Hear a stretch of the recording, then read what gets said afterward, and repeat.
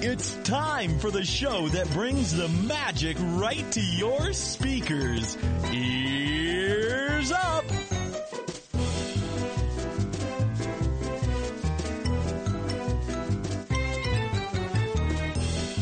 Hey everybody, welcome. Here we are, another episode of Ears Up Podcast. Had a little false start. And a couple of little fun things going on. If you're watching live over on our live stream page, which sometimes I recommend, sometimes I don't recommend. Mainly because this last time I was, I don't know, I forgot that the cameras were on. Okay, and you were naughty. I was being naughty. I was being a naughty boy. What are you going to do? Hi, Jason. Hi, Tara. By the way, I'm sorry. I don't think that we've even said a word to each other yet tonight. That's true. Yeah, it's good to see you. Sorry. You too. By the way, this is kind of a weird show. I feel like it's like a throwback to the early days because Bev is not next to me. Yeah, Bev's in the booth, and I don't like it. Because I don't either. Her terrible child is in the room. Oh, she's not terrible. Rude. She is my son's true love. That's what he calls her. I know. We should do a whole show breaking down the psychology of your son and Abby's relationship. Because it's 4 years old. It's a little weird. It is what it is. It's going to be really cute at their wedding. Or really traumatic at his therapy session when he's 40. One of the two. I'm not sure which one's going to be. My dad, When no woman ever lives up to the standards. my dad promised me that I was going to marry Abby, and then I didn't. Hey, man, the dowry's been exchanged, man. I gave her a coat. Already? That girl's ours. No. No, son. Yeah, it's not 1984 anymore. As you get older, don't you realize, or I don't know if don't you realize, but does it seem like this to anybody else where you go, the more, I don't know, the older you get, the closer to your own personal timeline, your own personal history, you start making references to? Like like 1984, I did that because it doesn't seem like so far away, right? But it was 30 years ago. Yeah, it was. And it's like, ouch, that hurts me at a personal level, you know, because, you know, if you want to, in my mind, if I want to reference 30 years ago, like instantly I go like the 60s. I don't know why. No. Oh, yeah, I see what you mean. Now. Because when I started becoming aware of the 60s and the music and whatever, to me, that was 30 years ago, and then it kind of like stays with you. It's like this, you know, Peter Pan syndrome, I guess, where you don't really ever really look at yourself as the age that you currently are, unless you're in a nursing home or something. Well, and speaking of being like super old and like referencing, Whoa, Terrence's birthday is super on Monday. Oh, yes. When's your birthday's soon too, right? It is. It's the 14th? But I'm younger than you. Wow. It's true. Wow. I don't even know what's true. I'm always going to be younger than you. I have no response. Unless I die. We have What? a phone Unless call. I die, Bev. then I don't know age. if that's for us or not. Well, that's depressing, What? What's depressing? Terrence. Well, yeah, but specifically why? Yes. Well, he said that if he dies, then I will become older than him. That's depressing. That's true. He does stop. Yes, I stop aging at that point. Is it anybody? Maybe. No, it's not anybody. Okay. Weird. What's great is that I have no idea how to answer the phone. I was like, the Ears Network? Ears Network. Brewing up. If you want to give us a call, 888-401-2337, and Beverly will, I'll answer the phone real dumb. eagerly awaiting you. Yes. Real dumb. That's funny. Yeah, I don't know, man. Getting old stinks. I don't like it. I turned 30. How old am I? 38? 38, Yes. yeah. You're 38. Turned 38 Although, in November. like, a day before his birthday, he's like, I'm turning 39 tomorrow. And I'm like, no, you're not. You should have let him go with And it. he actually argued with me for like 2 minutes about it. But for at least a minute and a half of that, I didn't know what we were arguing about. I just wanted to argue. Oh. Yeah. That probably happens more often than I realized. No, it doesn't! Just kidding. Wow, I'm looking at myself in the camera right now. I look real fat. I think you Oh look my good. gosh, Gross. I was stop actually going it. to say, you look kind of, No, but maybe it's the shirt. I But was going to say you look good. You look good. I'm not hitting This on is your man, not- Taryn. I'm just Everybody saying. good. that You sees look you tells handsome. you look so thin. Yeah, you look This is handsome. not good. Are you fishing for compliments? He's the second most no. handsome man in the studio right now, okay? That's right. Eric's still in there, isn't he? No, he's not. Okay. I'm just kidding. We're in third. Okay, we have a good show lined up for you guys. We have we're going to do some Disney news. I think we got a Terrence Thinks. And then Terrence has for the Nope. next show. Other show breaks. That's what happens when I have too many windows open.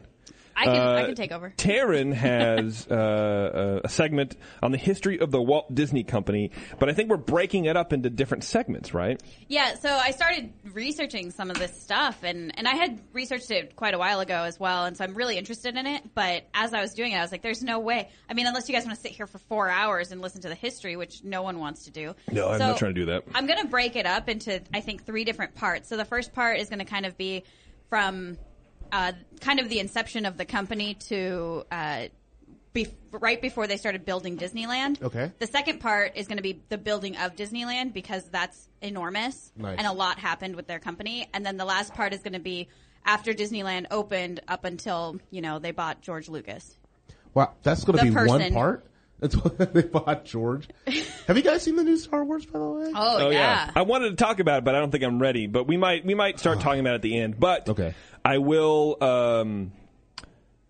end the show, essentially, give all our information, and then if we Okay. decide to start talking about it, I will so let people everybody know, because there are some people who haven't seen it yet. Yeah. Like Bev. Like Bev. How can... At some point, But Bev... it's just your own fault. Like, if it Right. gets I ruined for you, kind you of know. feel Right. at this point, if you haven't seen it, like... Yeah, you- exactly. You clearly don't care enough to, need That's the spoiler point. alert type That's the point. things. I don't know. Well, yeah, people got things going on, you know what I mean? That's true. It's been a month. It has been a month. Wow. Gosh, time goes by way too fast. It does. It goes by the same amount of speed it's always gone by. Sometimes it disagree. feels like... I think once I turned 30, time has sped up. I know, but the reality is, time has gone What by. is reality, really? This is not a Terrence thing. For real, though. This is factual information. real talk. Real talk from Taryn. God, that should be your. Real talk. Real Wonder what the talk. music would be. Some gangster rap. Oh yeah, I would want that to be gangster rap for sure. Real talk with Taryn. But you have to rap it. Oh, I can't do that. Oh, it's just talking to a beat. Maybe I could give my thoughts to Terrence and then he could rap it. I feel like he might be able to rap. Well, we don't know. We're gonna There's find We'll out. find out next show. Is that we're doing the next Yeah, show? we'll do the Okay. next show. All right. Okay, here we go. Find us on iTunes, and more importantly, if you do like listening to iTunes, rate us on iTunes. I think that helps. I kind of don't know. I think eventually, once you get to 100 billion, ratings or whatever, then you get a cookie. I don't know what it is, but we have 50 something, and it'd be cool to have a couple more, man. Also, turn us on, turn your friends on to us. Because we need, we need some more listeners. We want to grow this whole thing we call Ears Up. We have a good time doing it, and it's no fun if we're just playing to a couple people. So, let everybody know about us. Tune in, Radio, Stitcher, all that kind of stuff. I'm kind of getting tired of telling people where they can find. I listen to a couple podcasts because most of them are terrible. To be honest, most podcasts are awful. And there's one in particular, Welcome to Night Vale, which I think I've talked about before, which is H.P. Lovecraft meets Twilight Zone meets community radio meets a terrible ABC sitcom. And in the beginning, man, the writer, the creator of the podcast, every show has a 2-minute spiel, and it's so irritating. And then I realized that's what we do. Well, why don't... Sort of, because it's where you can find us, all the kind of stuff, and updates about what's going on. And I'm like, well, you have social media for that. Why are you putting it in front of your podcast? No one cares. Honestly, no one cares if you're in Scotland or whatever. I mean, what do I know? He makes a bunch more money than I do. Well, we could so just I think say... I think I'm not going to say that anymore. Okay. Well, we could just say, go to earsup-podcast.com and then where to listen. And there it all is. There's all the information that you're saying. Well, that's kind of why I made that page too. So that is on the podcast, on the blog or whatever. Anyway, we're all over social media. If you use it, we're probably there, unless it's Google Plus, because let's be honest, no one uses Google Plus. If you have feedback on the show, send that to Taryn at earsup-podcast.com. Any compliments, go to Terrence at earsup-podcast.com. Say hi Hi. to Bev, and anything else you want to send. to Jason at earsuppodcast.com, or on the website. We have a little form, a little contact us form, and that's probably easier than remembering our silly little emails. You can support us via the Amazon link on our website. We have reoccurring donations as well. You can buy Coviers. There's a link on our website, and churro shirts, all right there on the website. Speaking of Amazon, though, we are now currently selling Coviers on Amazon. Yeah. So if you want to, kidding me? No. So if you want to support, well, okay. See, this is why I didn't want to mention it, because I don't want you to buy Coviers on Amazon because we pay. We pay $2.19 to Amazon for each pair of Coviers sold, plus $40 a month. Oh, I would and they make us charge you $5.44 for shipping. That's not if you buy on Coviers.com, get Coviers.com. You pay $1. Yeah. Pay $1 shipping, first class. It's like $1.50 maybe or something. And, we make more money. So if you want to support us, do all your other shopping on Amazon via the Amazon link, which we kind of embeds a little thing in the background. You don't get charged any extra. We get a little cut for referring that sale to Amazon. If you want to support us by buying Coviers, please go to getcoviers.com. I don't know. But I thought it was kind of cool. And then we got a sale on Amazon. I was pretty stoked. Yeah. Spent $100 on Amazon today I have a check through the for us. Coviers link. Nice. I have a check Nice. for us. You have a check? Is it Dion's $50? It's no, it's the No, he gave that to us already. No, he didn't. yeah, I did. No, you didn't. Yeah, I did. I Where'd you brought give it to? in. No, you didn't. It was in your car. Oh, well, somewhere. Oh, yeah. No, I thought he did because he was like the serial number is the same. Yeah, because he was saying, it's in my car. And I said, how do I know that you... Yeah, trust me. We'll listen back to the show. Okay. No one's going to listen right. back to the show. Okay. But you didn't bring it in. So you owe us $50, but what else do you have a check for? Well, it's the Amazon check. Thank you guys for cool. Yeah, it is right here at my house. Yeah, great. Awesome. Okay, Cool. let's do some feedback. All right. Our first one is from YouTube, which we don't usually get comments on YouTube, but we did get Yeah. one. This is from Peanut Butter Walt. What? Wait. Yeah, I don't know. Peanut butter Walt?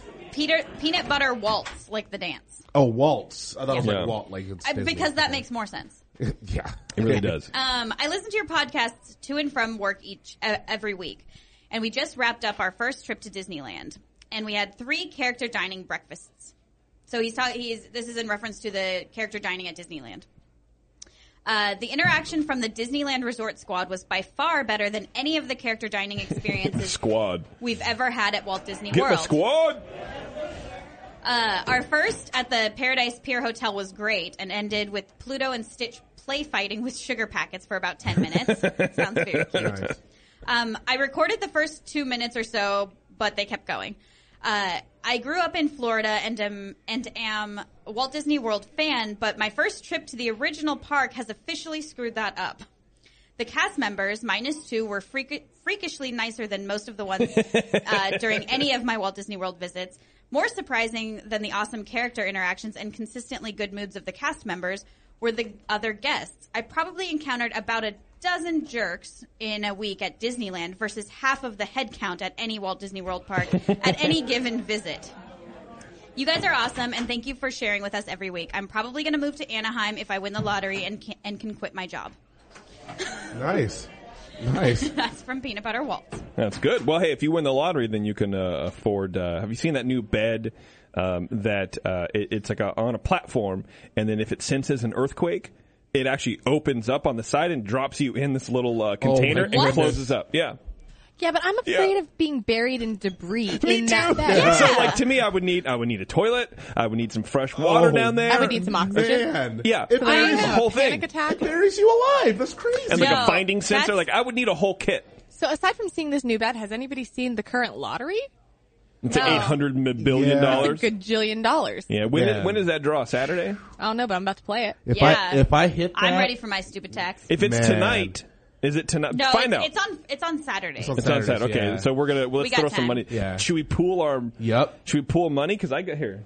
Like if we want I to got go in. $10. I got a twomp, but I kind of I have a what? Twin twomp a twomps. $20 bill. I have $3. A $20 I have bill. $28 in cash on me right now. I don't have my card I know on the me, code though. to I the need safe. cash right now. Whoa!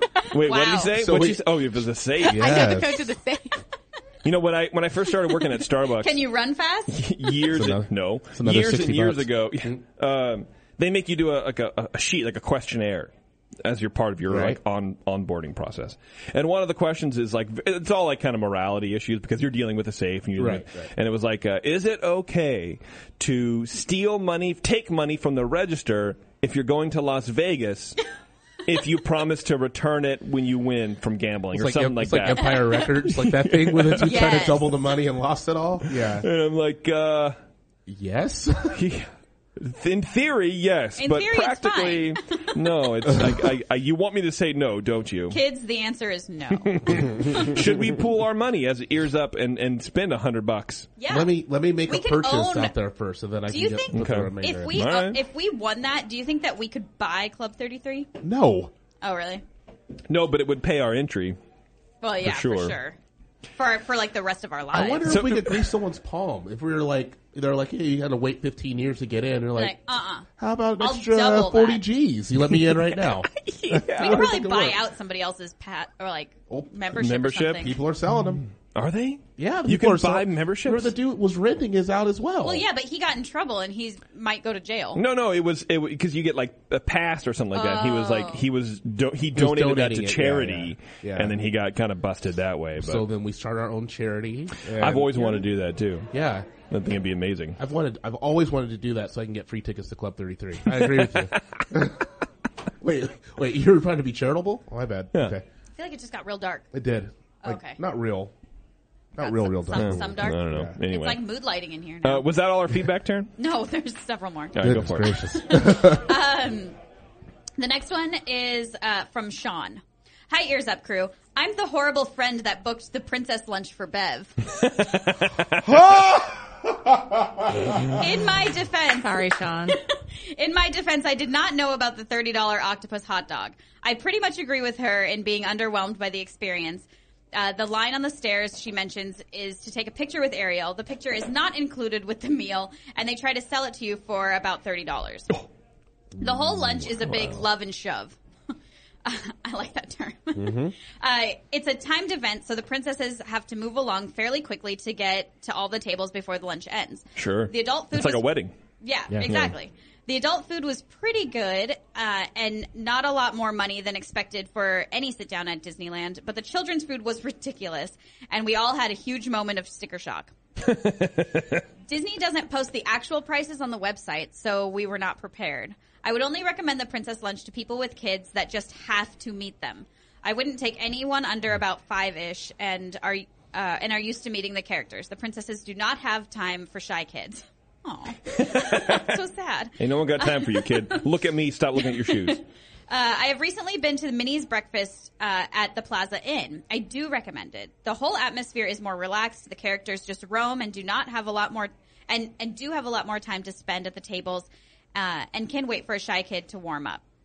The food is good. There's a huge selection, and it's all you can eat buffet. We weren't rushed out of there, so you can actually get your money's worth. Be warned, it's still not cheap. I think it's about $30 for adults, $15 for kids. Love the show, guys. Sean. Thanks, Sean. Thought that was nice. $15. He's a nice friend, even though that was such a terrible experience. And this last one is from Sergio. Hi, guys. Great show. I found you guys by accident and binged through all of your episodes. I'm using Overcast app on my Apple devices, and it works very well. I mostly agree with your stuff and like the history you bring explaining the park. Okay. The woman Good. that wrote that book about the 2 parks might be my favorite episode so far. Oh wow, yeah, Christy Fredrickson. Yamaguchi, right? No, Yes. Fredrickson. Okay. He says, however, besides the Steve/Conrad one. Apparently that might be his favorite show. Which one is that one? Terrence That's all of them. Conrad I don't slash remember. Steve. That's when you came out with your big secret. Oh, yeah. The big reveal show. Yes. We usually go to Disneyland at Christmas time, but have recently been alternating between Halloween and Christmas. And we avoid the summer months like any other plague or pestilence. Yeah. I just signed up for the monthly donation, and I'm down with the fanny pack pseudo biker gang gear when available. Yes. Thank you for signing up for that. That was very sweet of you. Yeah, we got Lulu, our friend in the chat now. You can chat with her right now. Lulu Gumshoe. She's working on the Main Street Fanny Packers logo. It's happening, folks. It's happening. And once it happens, once we get at least a finalized logo with all of our legacy members, we're going to open it up. We're going to open it up to the world. Yes. And it's going to be amazing. Might have a website. I don't know. Maybe you have to do, I was thinking about what you have to do to get, in place of being jumped in. Maybe like beaten with churros or something like that. That's a waste of churros. No, Come on. You can't get no beating. Well, no but beating. you're just being hit with essentially Maybe you have to pastry. buy us a churro. You have to buy your way That's in. it. Buy your way in. No, but like a scavenger hunt. I like that idea. Or take a swim in the moat. No, I'm Don't kidding. get kicked out of Disneyland. I actually I'm think that you kidding. should have to take a photo in front of every churro stand, buying a churro for yourself, and that's how you get in. So you got to pull a Terrence in order to get in? Well, we Yeah. had talked about pulling a Terrence, and that I think might be that's what you have to do. But we have to clarify if it's pulling it. I feel like a politician with the thumb on the forefinger. We have to clarify if it's pulling a Terrence in a day or in your trip. Because if you're there for I 5 think it's your days, Yeah, it's the I think trip. it's a day. It's your No, trip. That's But there's expensive. no- but that's not a challenge. You're spending the money anyways. Half of the legacy members can't do that. What about within 2 days? Maybe it doesn't matter about your Doesn't trip. matter. Within 2 days, or within 2 days, you have to do it. Maybe.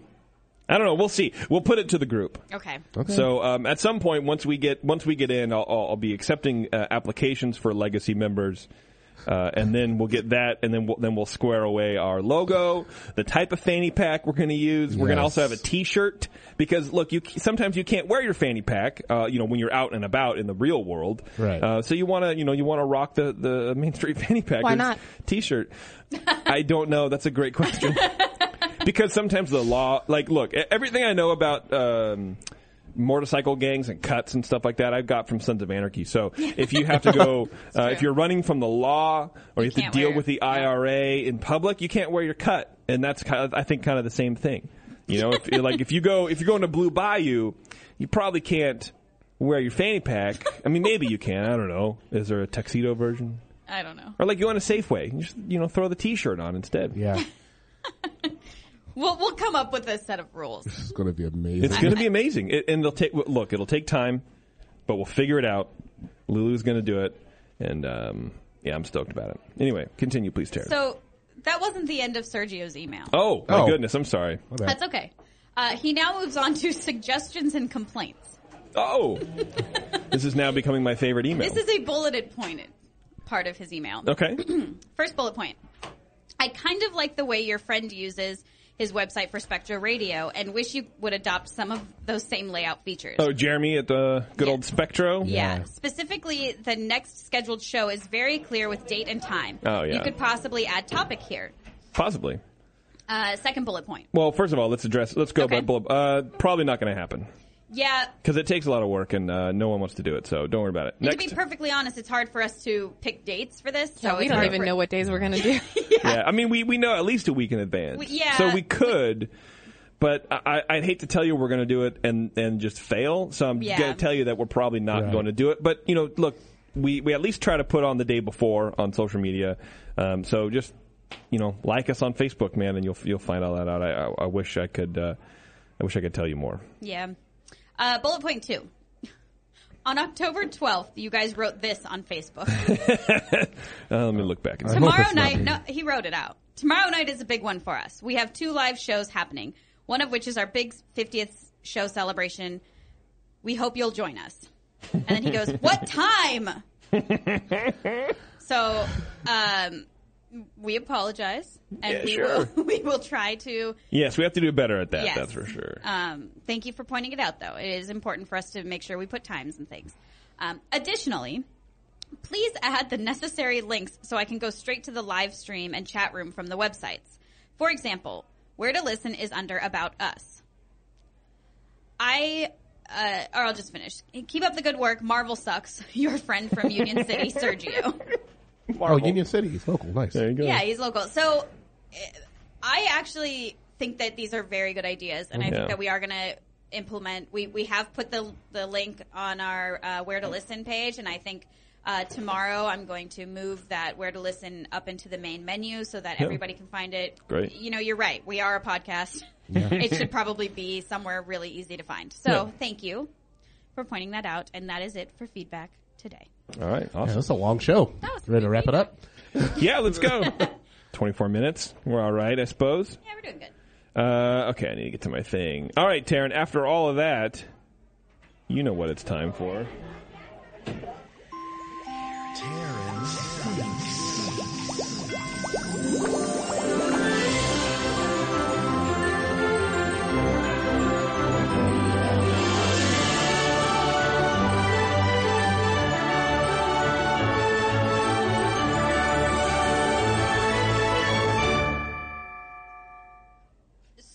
So, do you guys Anytime you start with so, it's going to be good.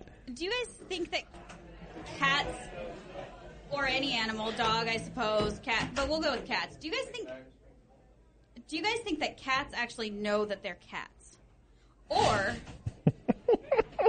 do you think that they maybe are, because they're with humans, right? Do you think that Yes. they're just small humans? Like, what do you think that they're thinking when they're cuddling with you, or when they're walking around and they want to snuggle and I don't know, do weird things that cats do? Like, do you think that they have any like knowledge that they're not us? Yes.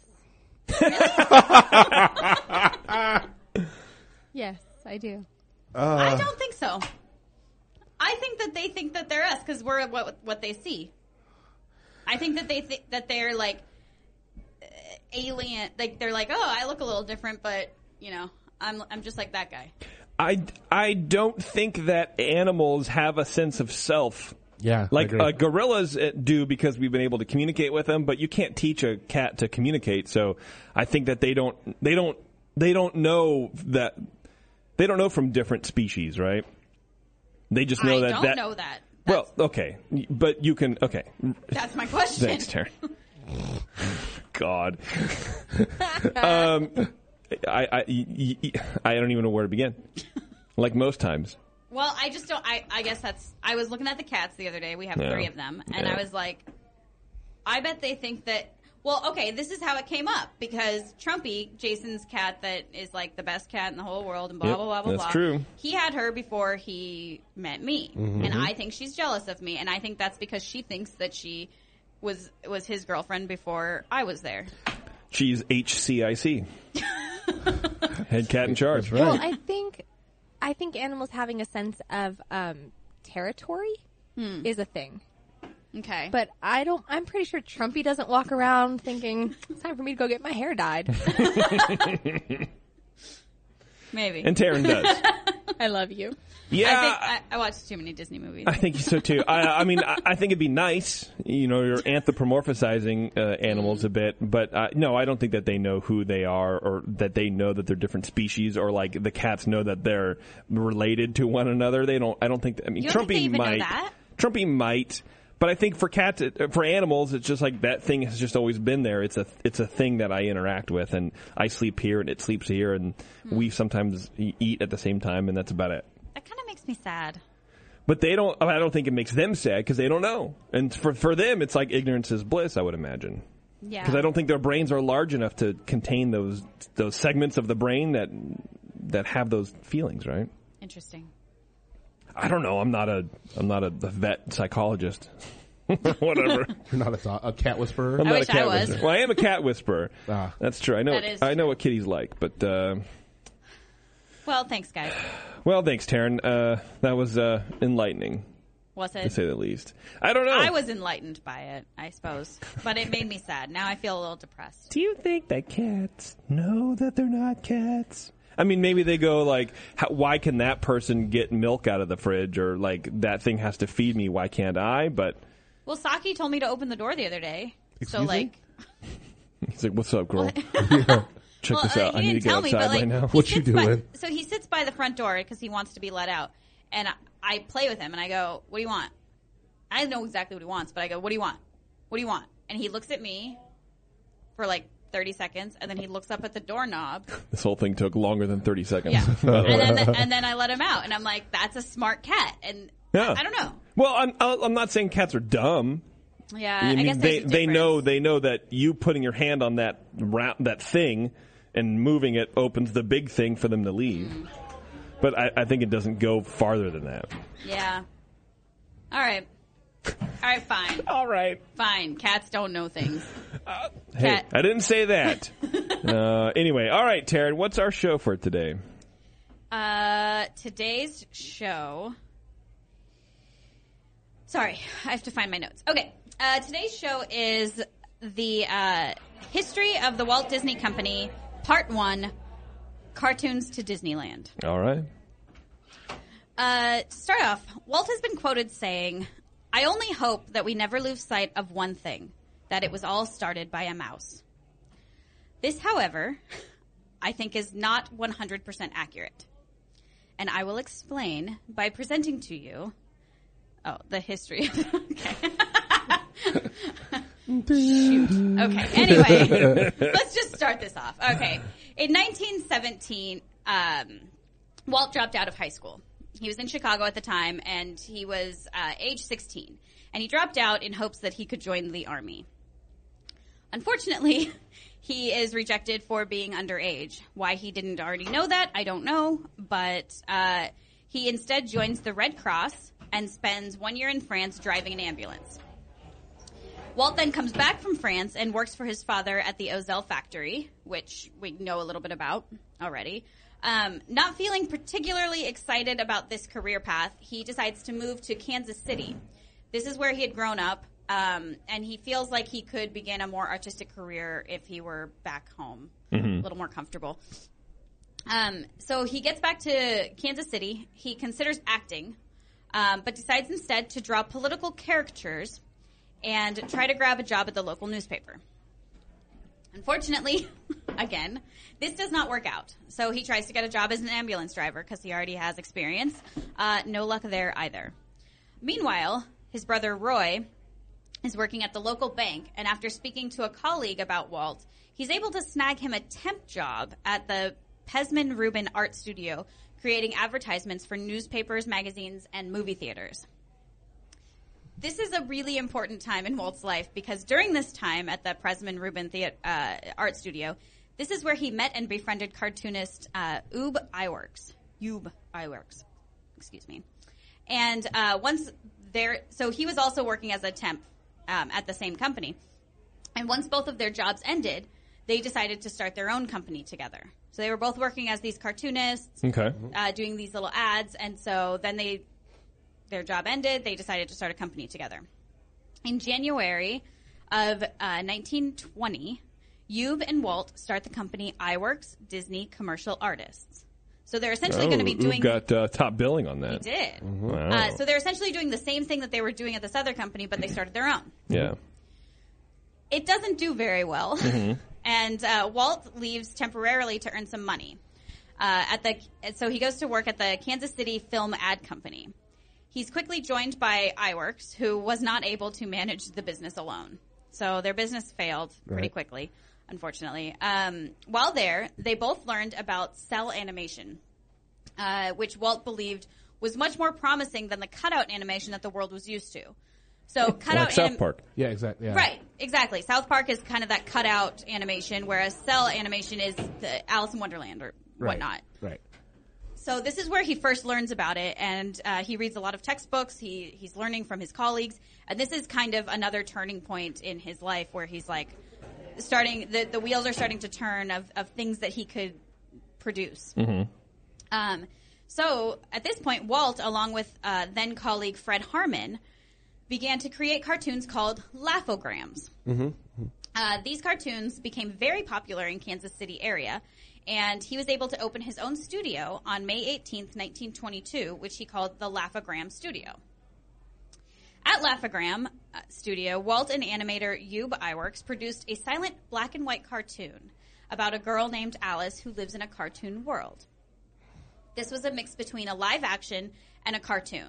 So basically, this little girl, Alice, played by Virginia Davis, was a real living person. She was a human. Right. And she was living in this cartoon world. So she was basically, the storyline is that she's on this movie set or this movie set of some sort, and she ends up inside the cartoon world, and so she's interacting with these cartoons, which at the time was really a unique and refreshing kind of thing to just the whole medium was 10, 20 years old, right? Exactly, yeah.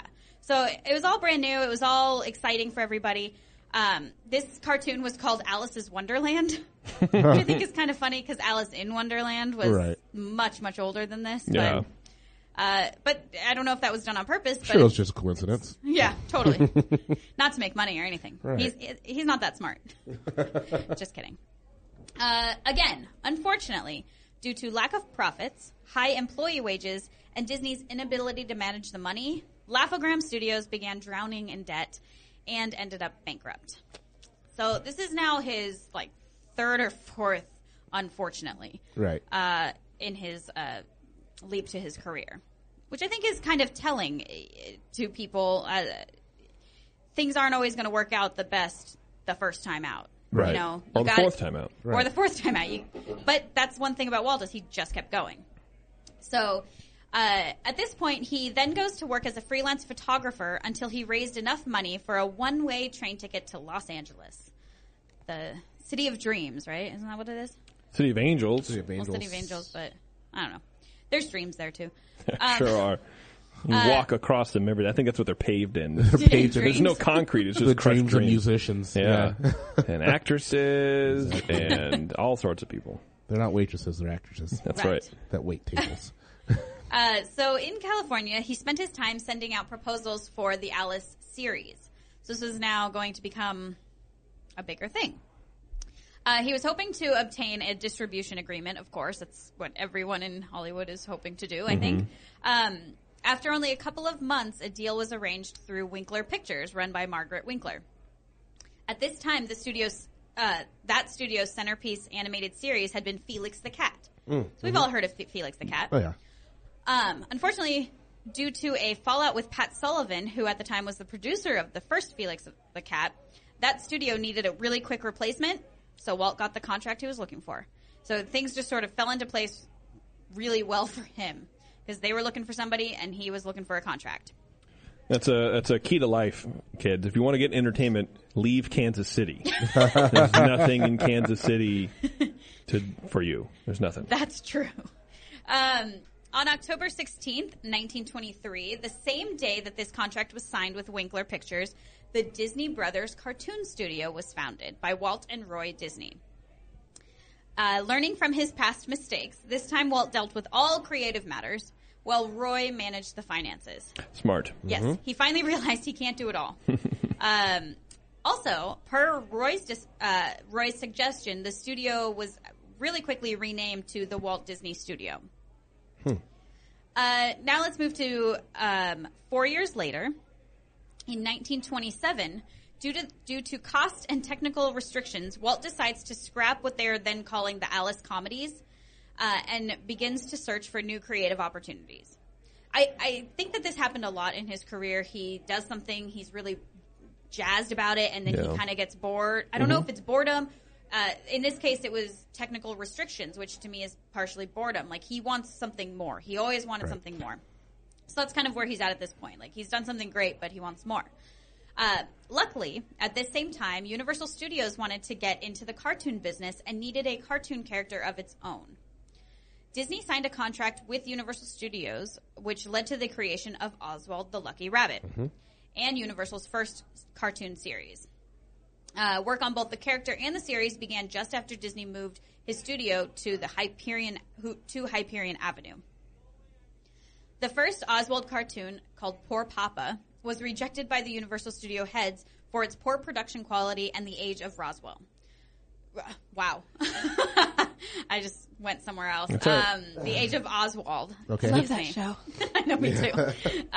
Anyway, Disney, Walt, again with iWorks, decided to create a second cartoon titled Trolley Troubles. And this featured a much younger and neater and cleaner Oswald.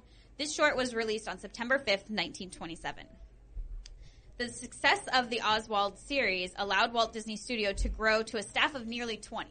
Wow. So finally, something's going right for him, which is great. Within a year, Walt and his animators made 26 of these Oswald cartoons. Unfortunately, again, I'm using that word way too often. When he tried to get some additional money from Winkler Pictures for a second year of cartoons, he found that the distributor had actually gone behind his back and hired almost all of his animators, hoping to make Oswald cartoons in their own studio for much less money without Walt Disney. Wow. So they just completely stole them. To make matters worse, upon rereading his contract, Walt realized that he did not, in fact, own the rights to the Oswald character. You dummy. The distributor did. I wonder what those animators think, now. Like, what I mean? So what year was this about? This was about 1927. Okay.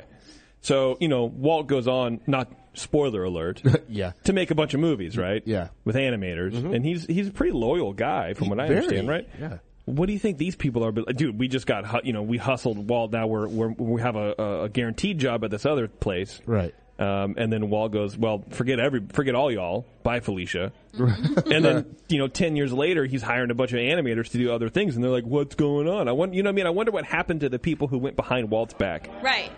Because you don't hear about Winkler Pictures. You hear about Walt Disney Pictures. Right. Exactly. But I mean, even just the animators. Yeah. What did they do? Yeah. You know what I mean? Not cool. No, it's not cool. I don't think that they went far. Yeah. So this was probably the most painful lesson for any young cartoon producer to learn, but especially for Walt. Yeah. So from this point forward, of course, Walt made sure that he exclusively owned the rights to all of his characters and creations, which I think, in my personal opinion, this is actually why the Disney company has become so profitable. Completely was agree. this lesson right here. Yeah. I think. So moving on to 1928, although dismayed at losing the rights to Oswald and the betrayal of his staff, which has to just be a bummer Yeah, it's for got hurt. such a loyal person like Well, him. especially it has to be. They had to be family. They had to feel like family at that point. Only 20 people. Yeah. All except Ube Iwerks and apprentice Les Clark. They left to work. Everybody else left to work for Winkler Productions. So he was left with 2 people. 2 loyal folks. However, Walt was determined to restart from scratch. Mm-hmm. That's the running theme in this whole thing. Iwerks was tasked with coming up with a new character. After rejecting cats, dogs, a female cow, and a male horse, and a male frog, Walt remembered a small tame mouse on his desk at Laugh-O-Gram Studios back in Kansas City and asked Iwerks to work on creating a mouse character. Mickey Mouse is born. Nice. Although not before first being named Mortimer Mouse. Morty Mouse? Morty Mouse. I like that. Terrible. Lillian thought so too. So she convinced Walt to change the name. She didn't like the way it sounded. Right. Although it is a funny name. Yeah. It would have been funny. It's It would funnier have been than funny, Mickey. but I don't think it would have been as popular as Mickey.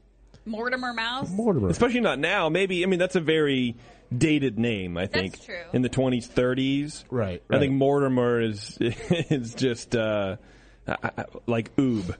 Yeah. Yeah. No. Right. No one names their kid Oob. His name was Hubert.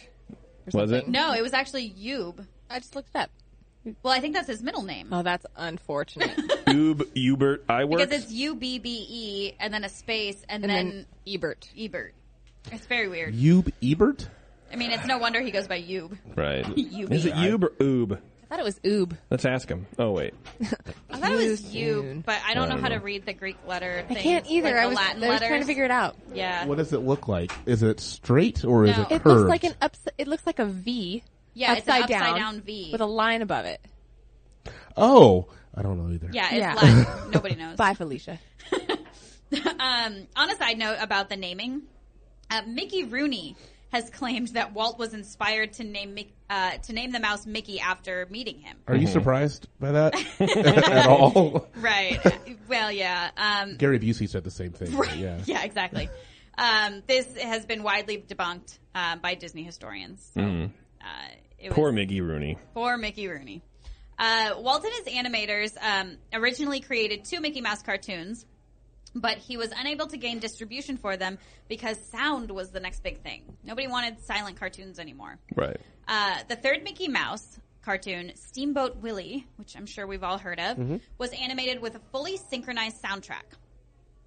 While Steamboat Willie was not the first cartoon with synchronized sound, it was the first that synchronized throughout. Okay. So Disney had he had the sound recorded with a click track, which kept the musicians on beat with the sound, as opposed to what was happening before. Like a metronome.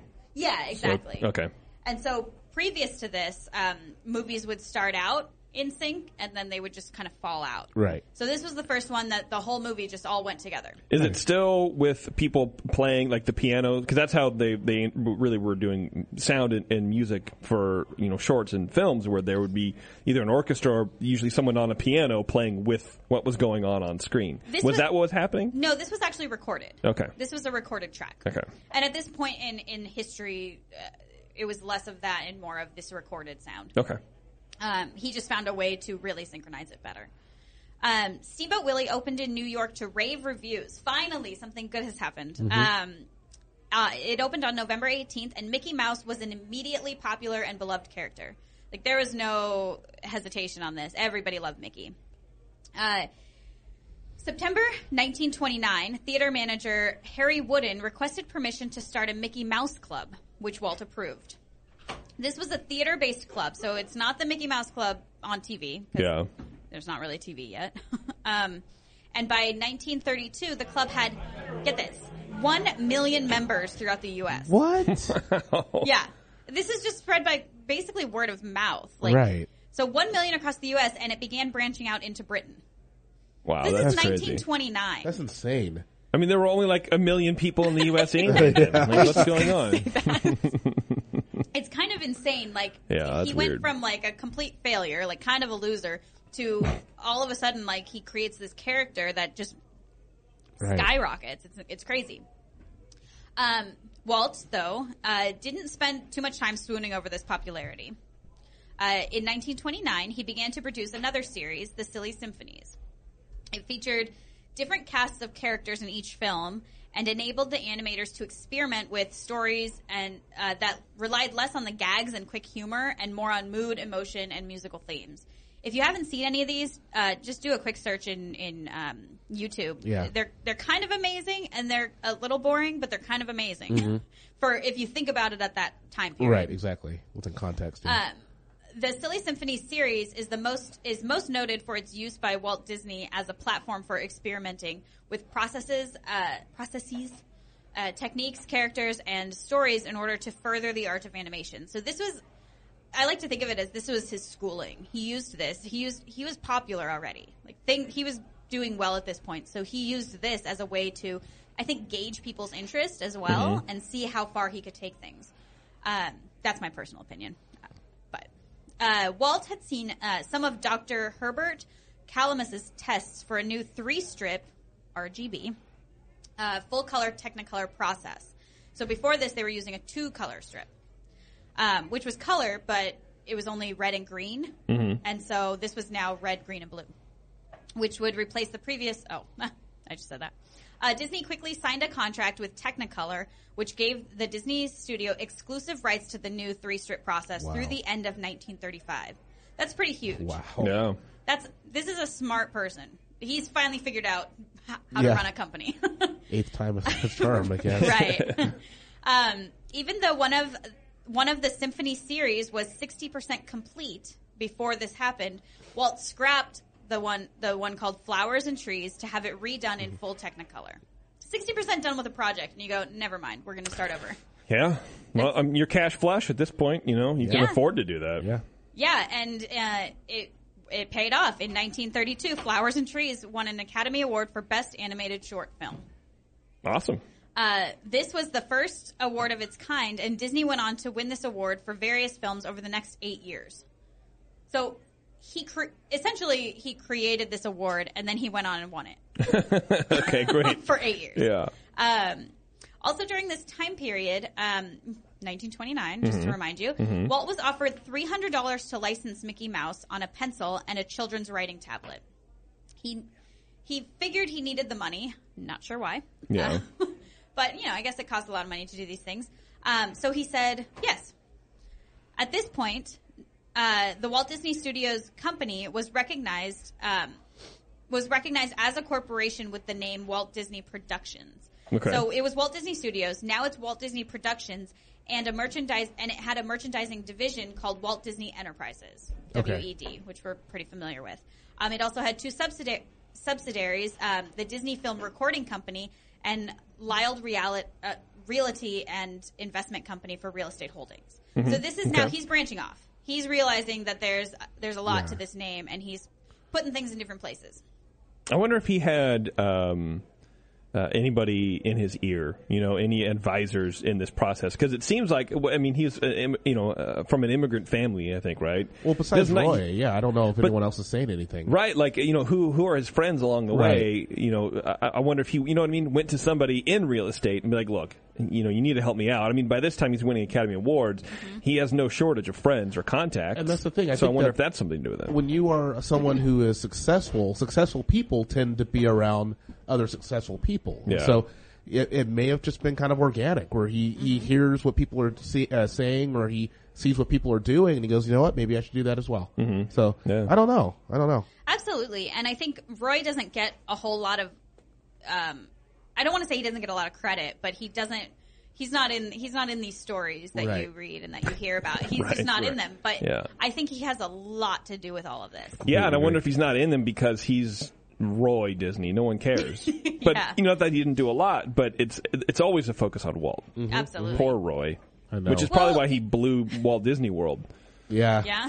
He's like, this is my chance to totally ruin I don't know what that means. Go ahead, Tara. That's okay. So moving on, Walt, never one to accept idle success, decided that he wanted to push the animation boundaries even further. The Walt Disney Productions began production of its first feature-length animated film in 1934. This is obviously Snow White and the Seven Dwarfs. It took 3 years to complete and premiered in December 1937. This became the highest-grossing film of its time at $66 million. Wow. Yeah. That's crazy just to think about. Star Wars is what, $1 billion? Yeah. now? Oh, yeah. That's crazy. But back then, 1937, that's crazy. That is crazy. It was beat out in 1939, so 2 years later, by Gone with the Wind.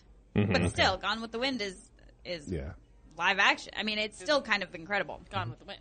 It's Gone with the Wind. It's Gone with the Wind. I wonder what 66 mil is adjusted for inflation. 88 White Houses? Yes. I'm just kidding. I have no idea. Okay, go ahead. A lot. Using the profits from Snow White, Disney financed the construction of a 51-acre studio complex in Burbank, California. By the end of 1939, the new Walt Disney Studios, in which the company is headquartered to this day, was completed and open for business. The following year, on April 2nd, Walt Disney Productions had its first public offering. So what is that math? 1939. So from, where do we start this? 1917 to 1939. He now has a publicly traded company. It's about 20 years or so, give or take. That's so crazy to me. 22 years. That's a short period of time to become probably a millionaire at this point. Oh, for sure. I mean, I don't know. To me, that's just incredible. And he's what, 30-something? Yeah. Probably? It's crazy. Yeah. So Walt Disney Production continued to produce short and featured animations in the early 1940s, including Pinocchio, Fantasia, your favorite movie. I'm never going to finish that. I know. Can we how's just skip that it? going? I'm thinking, I don't know. Well, look, let's move on from Fantasia. Whoever has the next animated classic can do it. That's me. I'll do Okay, it. then just go It's do Dumbo. it. Just That's do gonna be it. fun. I'm never going to. Fantasia's terrible. All right. Well, Pinocchio, Fantasia, Dumbo, Bambi. Then Bambino. Then, due to World War II, they lost a lot of their foreign market, and profits from these films just naturally sank. They just didn't do well at the time because no one was going to see movies. Yeah. So now we're in wartime in the entertainment industry. This was interesting for Walt Disney Productions. Once the U.S. entered the war, many of the studio's animators were actually drafted, so they weren't able to work. Yeah. Then the U.S. and Canadian governments commissioned the studio to produce training and propaganda films. So these are really interesting. If you ever have a chance to make it to the Walt Disney Family Museum in San Francisco, they have a lot of these originals there. The ads and some of the films that they actually produced for the war as propaganda. I had no idea until I went there, but it's really fascinating because it's, even Donald Duck appeared in a number of the like comical propaganda shorts. Yeah. And won an Academy Award for one of them. Right. I mean, I think most popular was Warner Brothers did a lot of those. Bugs Bunny was in a lot of anti-Japanese, anti-German cartoons. But, I mean, Disney also, they did a lot of manuals, like training manuals for stuff, too, which is kind of neat. And you can see that at the museum, too, like, not B-52 bombers, maybe. But just all that kind of stuff, and even drawing the crests of the different sections for the Air Force and stuff like that. There were a lot of those. So Sam actually found some of these online. Yeah. Disclaimer: I'm not sure how legal that was, but moving forward, but yeah, he was showing me one. He's like, "Have you ever seen this?" And it was Donald Duck versus another Donald Duck, but that Donald Duck had like a swastika on his arm, and they were talking. It was crazy. I was like, straight up war propaganda. Yeah, there were a few that are banned because they're. I mean, we call them propaganda. At the time, it was propaganda, but now it's just racist. It's really terrible to think about it in 2016 in our mindset. But in the 40s, these were our enemies, and you kind of have to slag them off a bit. You have to because that's just the war mindset. It's very crazy. But you watch it now, you're like.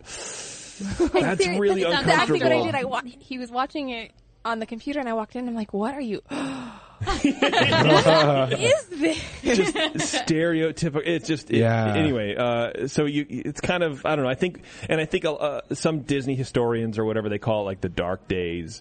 But that's a little bit I don't know. That's weird. From our perspective. Back then, they were making money how they could. Yeah, it's fine. Anyway, go ahead. And also, Walt Disney, he wanted to join the war at 16. Like, this guy is patriotic. Right. Just leave him alone for a minute. Well, he fudged his age, too. Yeah. He entered, 17, I think. Yeah. He lied about his age to get in. It still didn't work. How'd that work out for you? No, he drove the ambulance. No, that was through the Red Cross. Yeah, it wasn't. He found a loophole. He wasn't in the war. He went to France via the Red Cross. Right, he wasn't fighting in the war. He was driving an ambulance during the war. Yeah. Right. So by 1942, 90% of its 550 employees were working on war-related films. No one was making anything else at this point.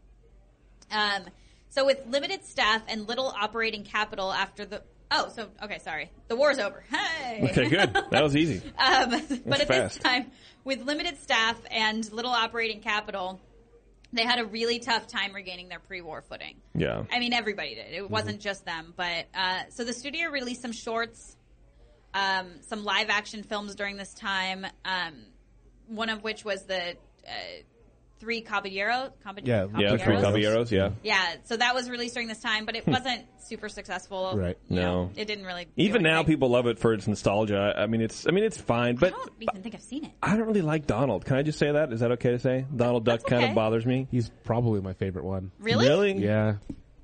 I think he's a little bothersome. He's grumpy. I liked that my dad could make his voice when I was little. I thought that was cool, but he's a little irritating. Yeah. What do you think, Bev? I think he's annoying. I think it's funny when the other characters make fun of him. Yeah, because they always do. For sure. Jerks. Who came first, Donald or Daffy? Ooh. Aren't they the same? Well, they're not the same, but neither one of them can talk. Yeah. Right, that's what I mean. I don't know. Who came first? I would imagine Donald, and then Warner Brothers kind of I would imagine so too. Cranked out a Daffy, which is the same. It's exactly the same. Yeah. Except at least Donald kind of wears clothes. Daffy doesn't wear any clothes. Daffy's that's wrapped true. up, right? Yeah, that's true. Anyway, moving on. Yeah, sorry. It wasn't until the release of Cinderella in 1950 that they proved a feature-length animation could still succeed in the marketplace. So this was big. Okay. In December 1950, that same year, Walt debuted his first television special on NBC. It was called An Hour in Wonderland and featured Walt as the host with Catherine Beaumont, the voice of Alice in Alice in Wonderland, and other celebrities who worked with Walt, including the Firehouse 5+2 Jazz Band, which, if you don't know, was a Dixieland jazz band whose band members were all Disney animators. Oh, that's cool. I thought that was really cool. Not surprisingly, Wow, that's talent. I mean, Dixieland Jazz is not easy. No. Yeah. I mean, jazz in itself isn't really easy, but and also, I'm sorry, but that name is amazing. The Right. Firehouse 5 plus 2. +2. No. You don't just change it to Firehouse 7? No, because you probably already have. It's fine. Yeah, I love it. It's very Disney. Yes, it is. At this point, not surprisingly, the special was a promotional film for Disney's upcoming theatrical feature, Alice in Wonderland. He didn't say it at the time, but it clearly was. Walt enjoyed his time on television. He saw it as both an emerging market as well as a way to reach a wider audience more frequently. This is another one of those turning points where things are changing in technology and in audiences. You know, people Yeah. don't have to go somewhere to see something anymore. They can see it on their couch. And so everything's kind of changing, and Walt is on top of it. He is the first person to notice it. Maybe not the very first. May have been Steve Jobs, but it's debatable. Thanks. Walt launched his very own regular series in October 1954 on ABC called, you guessed it, Disneyland. I did guess it. Did you? No. Good. This would go on to become one of the longest running primetime series in history. It had 53 seasons and 1,224 episodes. That's insane. That's insane. Yeah. That's great. It is still second. It has second place. I forget what first place was now. but- Probably Days of Our Lives. yeah, right? General Hospital. Crazy. Dr. No, but Sexy this is MD. prime time. Yeah, even bigger. Like this is like if Friends were still going and they Yeah. were like old and they had canes and They are kind of old. Yeah, but that they was are. before plastic surgery, so. This series did not happen, however, just because Walt liked being on TV. For years, Walt had been getting requests from fans for site visits to the studio in Burbank. He didn't think that a functional movie studio had much to offer, and he began to brainstorm ideas for building a site near the Burbank studios for tourists to visit. This idea evolved into a small play park with a boat ride and other themed areas where parents and children could both have fun. Walt once said, however, I could never convince the financiers that Disneyland was feasible because dreams offer too little collateral. So essentially what he's saying is he has a lot of ideas, but nobody wants to back them because they Right. think he's a little crazy. Yeah. Well, he is breaking new ground pretty much with everything that he's doing. And So- while he's doing good, he does have kind of a rocky history of Right. making poor Absolutely. decisions. Yeah. Well, Right. and then, also how many times can he succeed by breaking new ground? You're challenging kind of everything that's happening, I think, so far. At some point, it's going to not end well.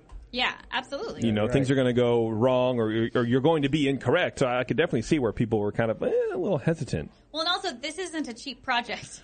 Right, right. Although if I had $10 million at the time, I probably would have thrown in with him too. Because the guy knows what he's doing. Right. Yeah, he's at least learned it. Yeah, Yeah. for sure. Naturally, the Disney company itself did not have the capital to support the building of this park. And since many of the potential investors thought that he was completely insane for trying to break into what was then referred to as the carnival business, nobody wants to be in the carnival business. Sorry. Carnies. Right? Carnies do. Small hands. He Like had cabbage. he had to find a way to raise some funds himself. This is actually why he started the series Disneyland. It's not surprising at this point, but at the time, no one knew. ABC at the time was a relatively new network, and they wanted to make a name for themselves, so they made a deal with Disney. Walt produces the show Disneyland, and airs it on ABC. And don't forget, he's already super famous at this point, and everyone knows who Walt Disney is. So this is a plus for ABC, this brand new company. And in return, ABC helps finance the creation of this new project, Disneylandia. Disneylandia. Disneylandia. Disneylandia Okay. is the new project. That's a good name. And it's easy to say, which is what I like most about Right. it. And, Yeah. Walt really liked that name. So that's what the project was called. Later, ABC also agreed to air the Mickey Mouse Club, which at this point had had sprung up. It's not in theaters anymore. Now it's becoming an actual TV show and a bigger deal. So that TV show, along with Disneyland TV show, were a major financial backing for this new project. In 1952, at the advice of ABC executives, Walt officially changed the name of his project to Disneyland. Thank goodness. Yeah, right. A lot better.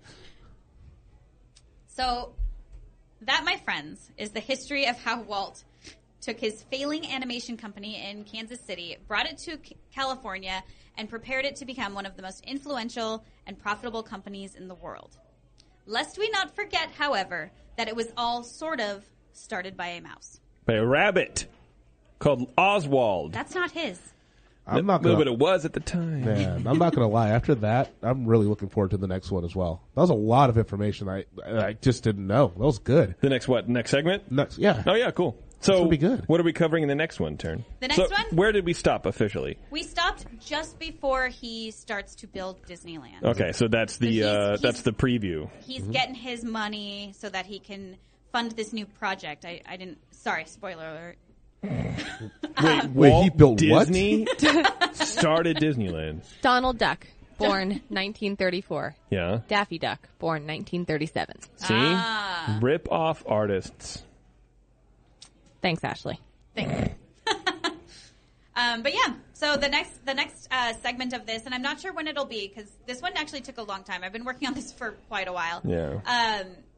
It's going to be about the building of Disneyland, because I think, like a lot of us know, not everything went according to plan. Right. There's Yeah. a lot of companies, a lot of people involved in this, and I'd like to actually give as much history as I can get on it. Awesome. Rather than just knowing just the little tidbits here and there, I think that there's a lot to be learned here. So the next one's going to be just mostly about Disneyland itself.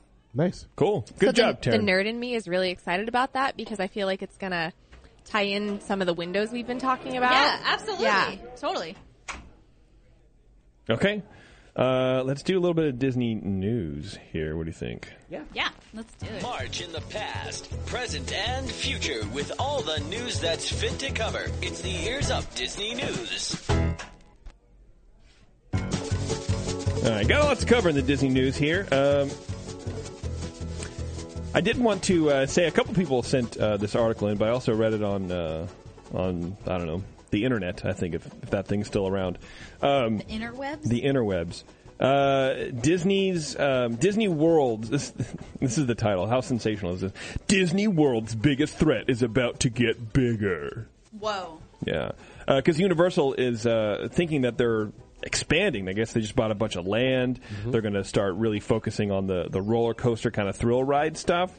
The details I don't really care about, but this is what was interesting to me.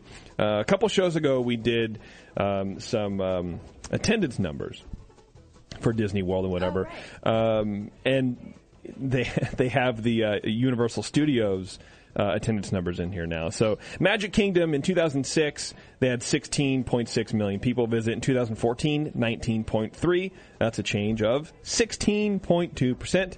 Epcot had a change of 9.5%. You saw people kind of come up a little bit. The Animal Kingdom, which is terrible, 16.7%. Hollywood Studios, 13%. That is their lowest attended park is the Hollywood Studios, but that's where Star Wars Land is going, and I think Cars Land also. Oh, nice. So that's gonna go through the roof. Smart, right? Mm-hmm. Universal Studios Florida, they grew 37.7% in 2014. Wow. Harry Potter. Right. Yep. 8.2 million people. Islands of Adventure, which is the new Harry Potter, grew 53.6%. Wow. But still at $8.14 million visitors. That's insane to me. That's crazy, That's though. incredible. I mean, so in 2006, Islands of Adventure saw 5 million visitors. they are so lucky they have. In Harry Potter. 2014, they saw 8 million visitors. That's crazy. Like, jeez, man. So, I don't know, the whole article was just about all that kind of stuff, but that's interesting. Mm-hmm. But I kind of think it doesn't really matter because Star Wars Land is being built, and that's going to crush everything. So it's a weird thing, man. Interesting. Speaking of Star Wars, don't worry, no spoilers yet, folks. But in case you haven't been following along, George Lucas has been in the news because he's kind of been bashing Disney, and then I guess he looked at his stock portfolio and realized he owned a giant majority of stock, and then kind of was like, "Oh, hey, I didn't really mean." Like he didn't know that before. He just has a giant mouth. He does have a big. Well, I think so. He made some comment about selling it to white slavers, but he was trying to be funny. You can't be funny when you're a celebrity. How is that ever a joke? I don't know. Because he's, I don't know. He has better hair than I do. That's about it. But here's a good quote. They wanted to do a retro movie. George Lucas talks his breakup from Star Wars. He was on Charlie Rose, which I'm surprised is still kind of on. Here it goes. He says, breaking up is hard to do, and George Lucas is taking his exit from the franchise rather hard. Back in November, he went into detail about his breakup from Star Wars, and in a much longer holiday season chat with Charlie Rose, he once again reflects on how everything went down. As we well know by now, Lucas had his own ideas for the sequels ready to go, but Disney wasn't so keen on them, and that's pretty much what led to Lucas to split from the franchise he started. They looked at the stories and said, we want to make something for the fans. They decided they didn't want to use those stories. They decided they were going to do their own thing. They weren't that keen to have me involved anyway, but if I get in there, I'm just going to cause trouble because they're not going to do what I want them to do, and I don't have the control to do that anymore. And all that I would do is muck everything up, he said. And so I said, okay, I will go my own way, and I'll let them go their way. He goes on to call the Star Wars films his kids, but concedes that I sold them to the, well, this is that stupid comment that he made. He says they wanted to do a retro movie. I don't like that. Every movie I work very hard to make them completely different, with different planets, with different spaceships. Make it new, he said. It made $1 billion doing it this way. Yeah, they win. Pretty much the way you wanted to do it wasn't good. 1, 2, and 3. Cough. I was just gonna say, what didn't he do the second trilogy? Cough. He wrote 1, 2, and 3. I think. Yes, he did. Yeah. It was, and they're awful.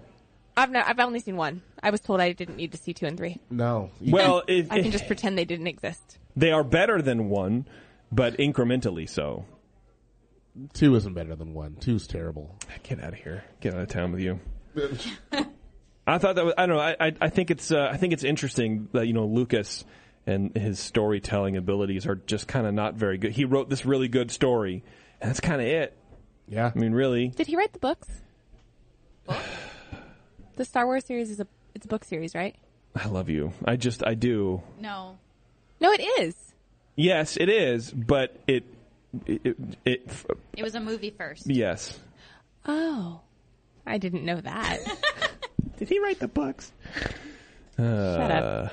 And still speaking of Star Wars, this is an interview with J.J. Abrams, and he responds to the, quote, rip-off criticism about the new Force Awakens movie. He says, I knew that whatever we did, there would be a group of people, and I was just hoping and praying that it would be smaller than not, that would take issue with any number of things, Abrams says in some interview, Hollywood Reporter, admitting that everything about the project initially scared him. But I knew we weren't making the movie for any other reason than we believed that it could be something meaningful and special and entertaining and worthy of people's time. And sure enough, he has a response to complaints that The Force Awakens leans too heavily on homages from the original trilogy. He says, I can understand that someone might say, oh, it's a complete ripoff. What was important for me was introducing brand new characters using relationships that were embracing the history that we know to tell a story that is new, to go backwards, to go forwards. And I totally agree. Yeah, 100%. Whenever we do our little Star Wars rundown, I'd like to do it tonight, but we're kind of running out of time. Right. That's an important piece for me. As to what lies ahead for the Star Wars series, Abrams reveals that he did have the opportunity to stay on the series for future installments, but he said, I realized when I was working on The Force Awakens, the amount of energy that was required to tell the story and do it justice, knowing when Episode 8 would start shooting, there's no way, if I wanted to still have my children talk to me in my old age, that doing so would make any sense. He says, if The Force Awakens worked, it was the perfect place to say I got to make a Star Wars movie and not be a greedy bastard. If it didn't work, no one would want me doing it anyway. Just kind of, I think he has the right attitude if you're going to survive in Hollywood, man. Like, look, this is just what's going on. I'm disappointed that he's not doing the next one. So am I. And I'm not even a huge fan of his, but I think he did he knew exactly what the audience wanted. Yeah. He did exactly what the audience wanted. There were enough changes so it was different and new, but it totally was retro. But I just think he did such a good job. I'm really nervous about now the next Nailed one. it. I wouldn't be nervous about it. I don't think that they are going to let Star Wars get put into the hands of someone who doesn't know how to tell a story. I think it's going to be totally fine. Like Hopefully- George Lucas. Hopefully they bring Jar Jar back in this one. I would love that. Lisa, agree. Here's good news for all you people in the West Coast Bay Lake Society, I suppose. The Cove Bar in DCA has finally been expanded. Yes. Yay. Right? Maybe we can actually go there for once. I know.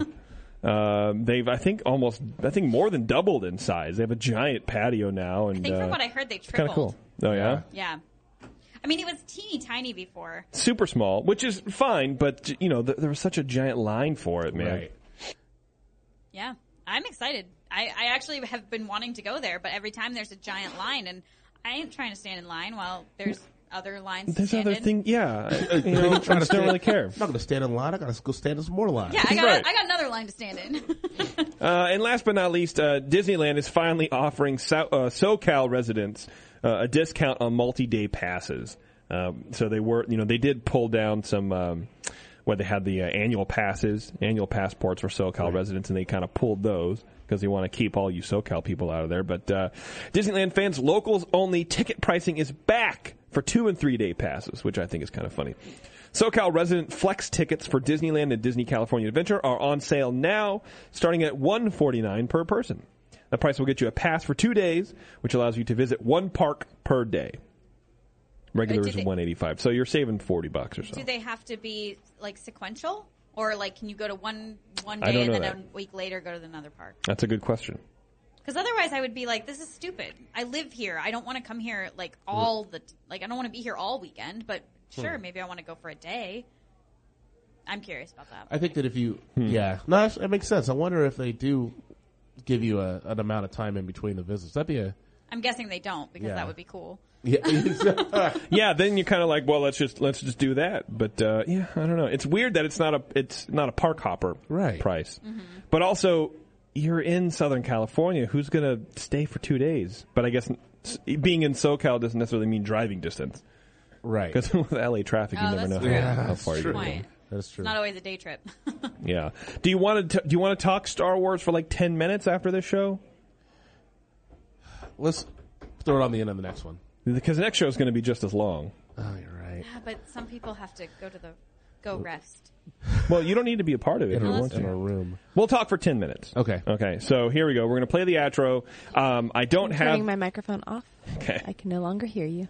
I don't have any a fact of the show. I kind of failed on that, but whatever. So after the outro music plays, we'll fade it out. We'll wait a couple seconds, and then we're going to start talking Star Wars. So if you don't want to hear about Star Wars right now, you can turn it off. But if you do, join us. Whatever. Thanks for listening, everyone. We'll see you next time.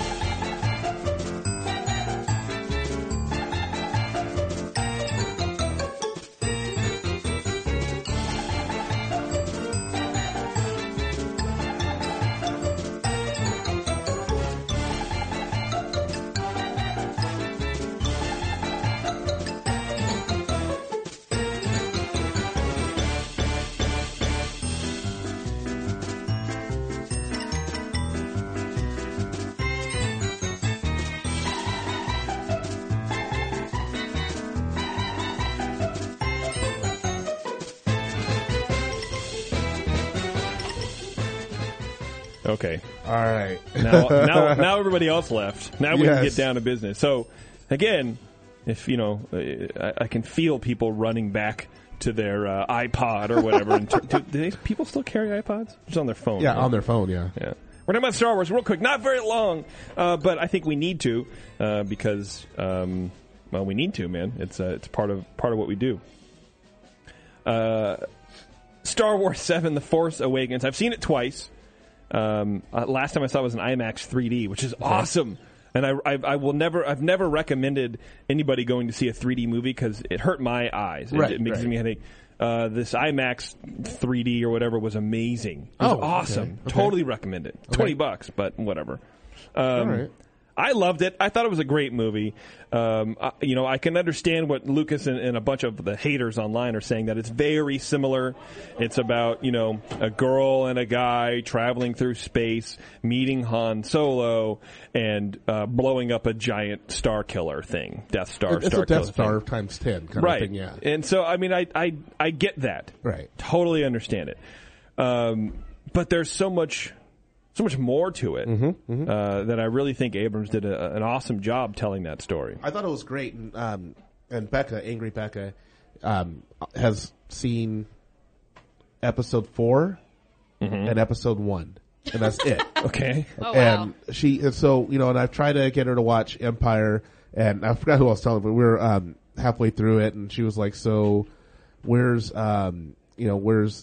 James Earl Jones?" Is like, well, it's just his voice. Like, he's not Darth Vader because that'd be awkward, And then she just started quoting Spaceballs, and I lost her. Like, she's not into it at all. Yeah. But then when we were watching this movie, I leaned over to say something to her, and I didn't say something because I realized that she was paying attention to episode 7. And we got out. She was like, "That story was great, and the dialogue was fantastic." Yeah. And she realized that's what she didn't like about episodes 1 through 6 was the dialogue. So, story-wise, I thought it was good. 6 movies, and she couldn't find anything. Well, no, she only anything in the watched- dialogue. She only watched 2.5. Okay. She only watched 2.5. Well, so the first one and 4, come on, it's 1976 when that thing was being written, right? Right. Your dialogue. So I try to tell Taryn when we watch older movies, just the pacing and storytelling is. It's just different. Right. But even for 77 when that movie came out, it's still pretty progressive as far as, getting through the things. No, I know. I agree. I agree. So I think dialogue, well, I think the character arc, I think was pretty good. You can't present everything that a character is in the first movie when you know it's going to be a trilogy. Yeah. And I think they did a good job of telling a decent amount of the backstory. Yeah. And also, a decent amount of the motivation behind why they were doing what they were doing when you have Rey, who is, literally an orphan, looking for some way out. And then you have Finn, who honestly was also an orphan who was just thrust into this thing where you're going to be a soldier. And it was kind of strange to me at first when he was like, "No, I'm not going to do this. Like, this is wrong." But it really started to make sense. And they didn't tell, in my opinion, they didn't tell you too much. They didn't tell you too little. They told you the exact amount that you needed to know in order to actually care enough about the characters, but still not be sure where they'll be, in a movie or two from now. Yeah, you don't want to tell about their past. Right. Yet. Right now. I thought it was great. I was extremely surprised by how well it was done. Me too. Episode 1, I saw it live in the theater and booed at the end. And It's I know terrible. no one was there, no one was there that made the movie, but I was like, everyone around me needs to know that this is bad, just in case they like it. But yeah, I was impressed.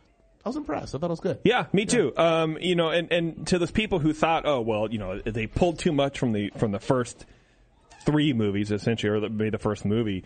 If you thought it was going to be anything less than the cinematic equivalent of a Katy Perry song, you were stupid. Right. Like right. It had to be. That was the movie they had to make. Exactly. And I was reading this really interesting. Okay, so here are some spoilers now. Luke isn't in it until like the last 20 seconds of the movie. And then so one of the things, I don't know if you realized it, I don't know if we're on live stream still or not, but was, the last time that he looked at her, you could tell it was a retake because he was looking up and then came back down to look at her all of a sudden, and they got like that quarter of a second of him not looking at her the entire time. And it was just, it was horrible. First of all. Well, you don't know. He maybe was just looking around. No, not looking around, looking up and like getting into character and coming back down to look at her. Yeah, and I was like, know. Mark, come on, I can't dude. imagine that was the real, it maybe looked like that, but I can't imagine the high quality of that was really what happened. Well, and when I watch it again, I'll give you the exact time that it happens. But I was cracking up watching it. It was so funny. It's 2 hours and 32 minutes, so it happened in 2 hours and 31. I No, can it was give you the great. exact time Oh, without that's even exactly knowing what what you're it talking was. about. Right. So yeah, I thought it was good. And I thought I was really, really, really surprised. Like I said, I was really surprised by how well it was done and the fact that I enjoyed it. Yeah, for sure. So we have people in the studio now. Have you guys seen Star Wars? Because we're talking about Star Wars, and I don't know what. Oh, yeah. Okay. So, anyways, I was watching this interview reading this interview with Abrams, and he was like, the reason we put Luke at the end is because every draft of the script where we put him in differently in different places, people were like, "Oh, I don't care about Rey and Finn anymore. Exactly. Now what's up with Luke?" You're absolutely right. right. So, you know what I mean? And so that's kind of part of the struggle that he had is determining when to put certain characters into the script. Characters that we all want to see back. Everyone wants to see Han too soon. Everyone wants to see Luke. Everyone wants to see Leia. But we can't, you can't have them all appear in the beginning and do this whole kind of arc. You just can't have it. You're absolutely right. Because you need to introduce new characters to continue the story. That's what he was saying in that interview. You have to go backwards to kind of go forward. Right. And it was great the way that they introduced Han. I thought it was fantastic. It was awesome. And I just want to say that if you didn't see what happened to him coming, then you weren't watching the movie. I mean, like, come on, man. Like, as soon as that was not a surprise. I got it ruined for me, not once but twice. Oh, are you serious? Twice. Dude. And it sucked. So I knew exactly what was going to happen eventually, but I still held on to in my head. I was like, maybe that guy was messing with me. No. I think I wouldn't have seen Han bite it. I wouldn't have seen it coming because he's Han. But in hindsight, he was old, man. He was tired. His acting was sloppy, and man. he's brilliant. But Harrison Ford was brilliant to do what he did because you're in a movie that's successful, that's already the biggest grossing movie of all time, and you know what? I'm out. I'm cashing my check and I'm out. And if the rest of the trilogy is terrible, it's not on me. They killed me. Right. It's not on me. He's a smart man. Yeah, I guess. I don't know, man. I think. Oh, and he can't come back as one of those Jedi ghosts, huh? He doesn't. No, he's he's not not part. a He Jedi. doesn't have the Force. He's just gone forever. He's just done. He's gone forever, dude. He's just done. That's And then sad. people are like, well, we didn't actually see him die because if you remember, For real? in Bespin in Cloud City, we saw Luke fall down the thing, and I'm like, yeah, but then he went into a chute and got rescued. Like we saw that arc. So Han got run through. It's fine. Yeah, he didn't have a lightsaber through his chest. It's a little bit different than your hand getting cut off and that happening. And there's a lot of stuff to talk about. Kylo Ren. Garbage, in my Really? opinion. Garbage? Oh, garbage, man. Really? And the reason why is because you've seen girls. Because thank you. How moody are you? Really? Well, he's a teenager essentially, but you're still a Sith Lord kind of a thing. He's not a Sith Lord. You know what I mean? But he's a Jedi. He's a dark Jedi. Yeah. But you wouldn't see Darth Vader doing that. He would just kill someone. Well, but Darth Vader's older, and also that's the path to the dark side, Terrence Conrad. I know is it's the path. your emotions and Yes. letting them get the best of you. No, I know, but I still think that his emotion would have been to kill someone before it is to take a lightsaber to controls. And He wasn't ready. Well, okay, so here's my thought. I watched Girls. I knew this kid as an actor, and so the first 10 minutes I saw him, I was like, yeah, I'm not buying this. But then once I was like, I think it's because of his character on Girls, I got over it, and then I was like, no, I get it. So I think that's your problem. You need to just get over yourself. What?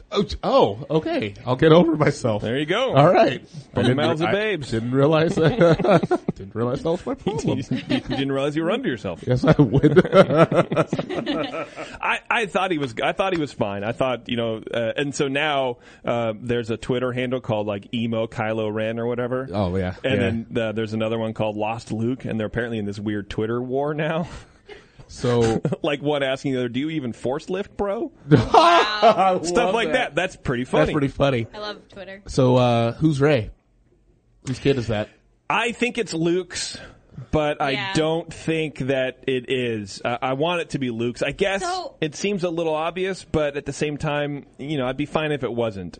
I saw an article headline. Didn't read the article because I'm not going to waste my time. But I did see an article that said that they had a theory on why Ren is Obi-Wan Kenobi's granddaughter. I saw that too. And I thought, you know what? Somebody could convince me of that. No, and the reason why I say no is because Interesting. of the fact that if you look at episodes 1 through 3, and if you look at what Obi-Wan was doing with Anakin in that time and making sure that he was in control of his emotions and that he wasn't loving and doing all of this, it wouldn't make sense to me that after that, then he would go down the path of having a kid with someone when he was the Jedi. He was the one who was in control of his emotions, didn't love, didn't have these relationships with people. Isn't that all the more reason? Accidents happen, and then I don't think that he would allow himself to have the accident. I think I think he retreated immediately. He would. Well, if he was married or whatever, and he could sense that there was a baby about to happen, he would, he would use the Force to move everything back. There's gonna be no fertilization here. This is not the egg you're looking for. You wish you had that power. I wish I had that power. We all wish you had that power. It's true. Might actually be able to go to the parks together if I did. But no, I don't know. I don't know whose kid she is. It'll be interesting finding out. I think it's Luke's. And I think that Luke, she was the youngling he was able to save. But so then I was thinking about it last time I saw this, and don't worry, we'll end this in like 5 minutes. Yeah. That if she was Luke's daughter, and Luke was training Kylo, which is Han's and Leia's son, right? They would have at least known each other.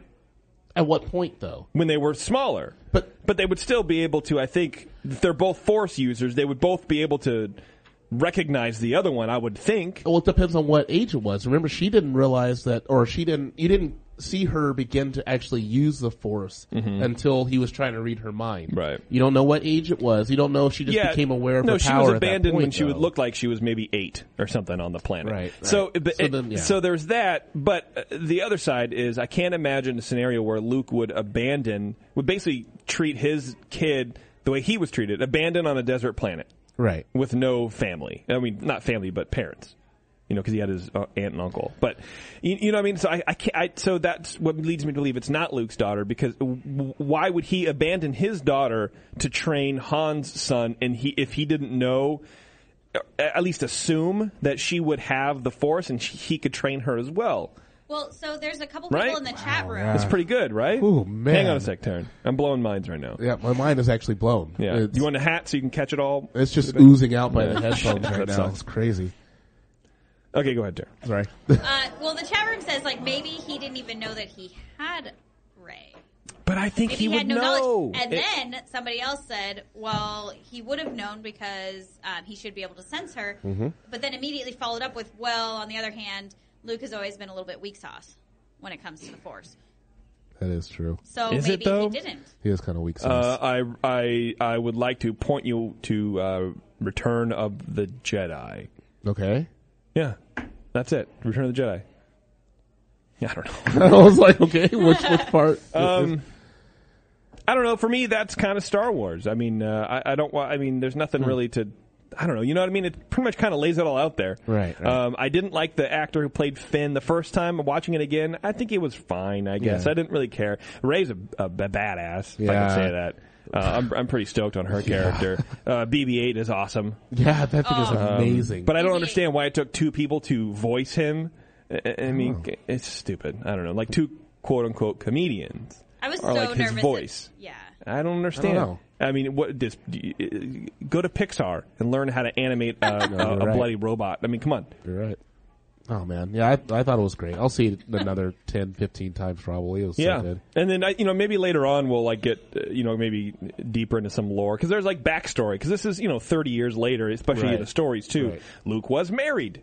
I didn't know that. Yeah. So there's a whole bunch of stuff that maybe we can talk about. I don't know. I meant to have Anthony on, but I kind of don't like Anthony, so I'm just kidding. It's still kind of.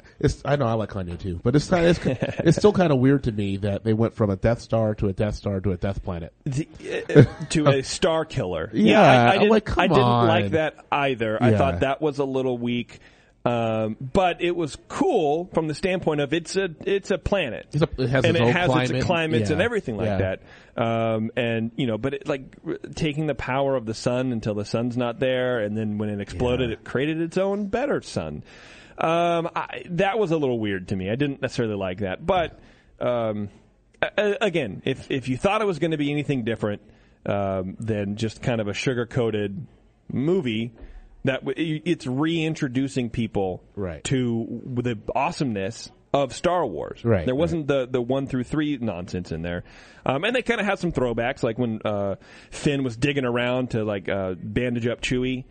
He pulled out Luke's little hollow ball trainer thing. I thought that was pretty cool. It's up for a split second, but you're like, oh, that's awesome. Yep. So they knew what they were doing. You just you get people back in, because I think so many of the Star Wars fans were so disenfranchised by 1 through 3 that they wanted to suck everybody back in, and now it's going to be. I'd be willing to bet 8 will do bigger than 7. And so 7's made over $1 billion, hasn't even been fully released like in China. Yeah, I know. Which when Avatar it had a worldwide release, which is why it got so much money. So there's still like a giant untapped market for this. I know. Okay. We need to we're not taking a break. We need to leave. Right, we're leaving again for the second time, and then we'll be back. For you live listeners, we'll be back in like 15 minutes. We need a little break, and then we're going to come back, and we're going to have a whole thing from Terrence. We're going to have a game, and Terrence has a slideshow presentation for us. We're in 1984. Well, I'm actually trying to. It's an Amway presentation, so good. I'm all for timeshares, so let me know. All right, until next time, everyone. See you in the parks.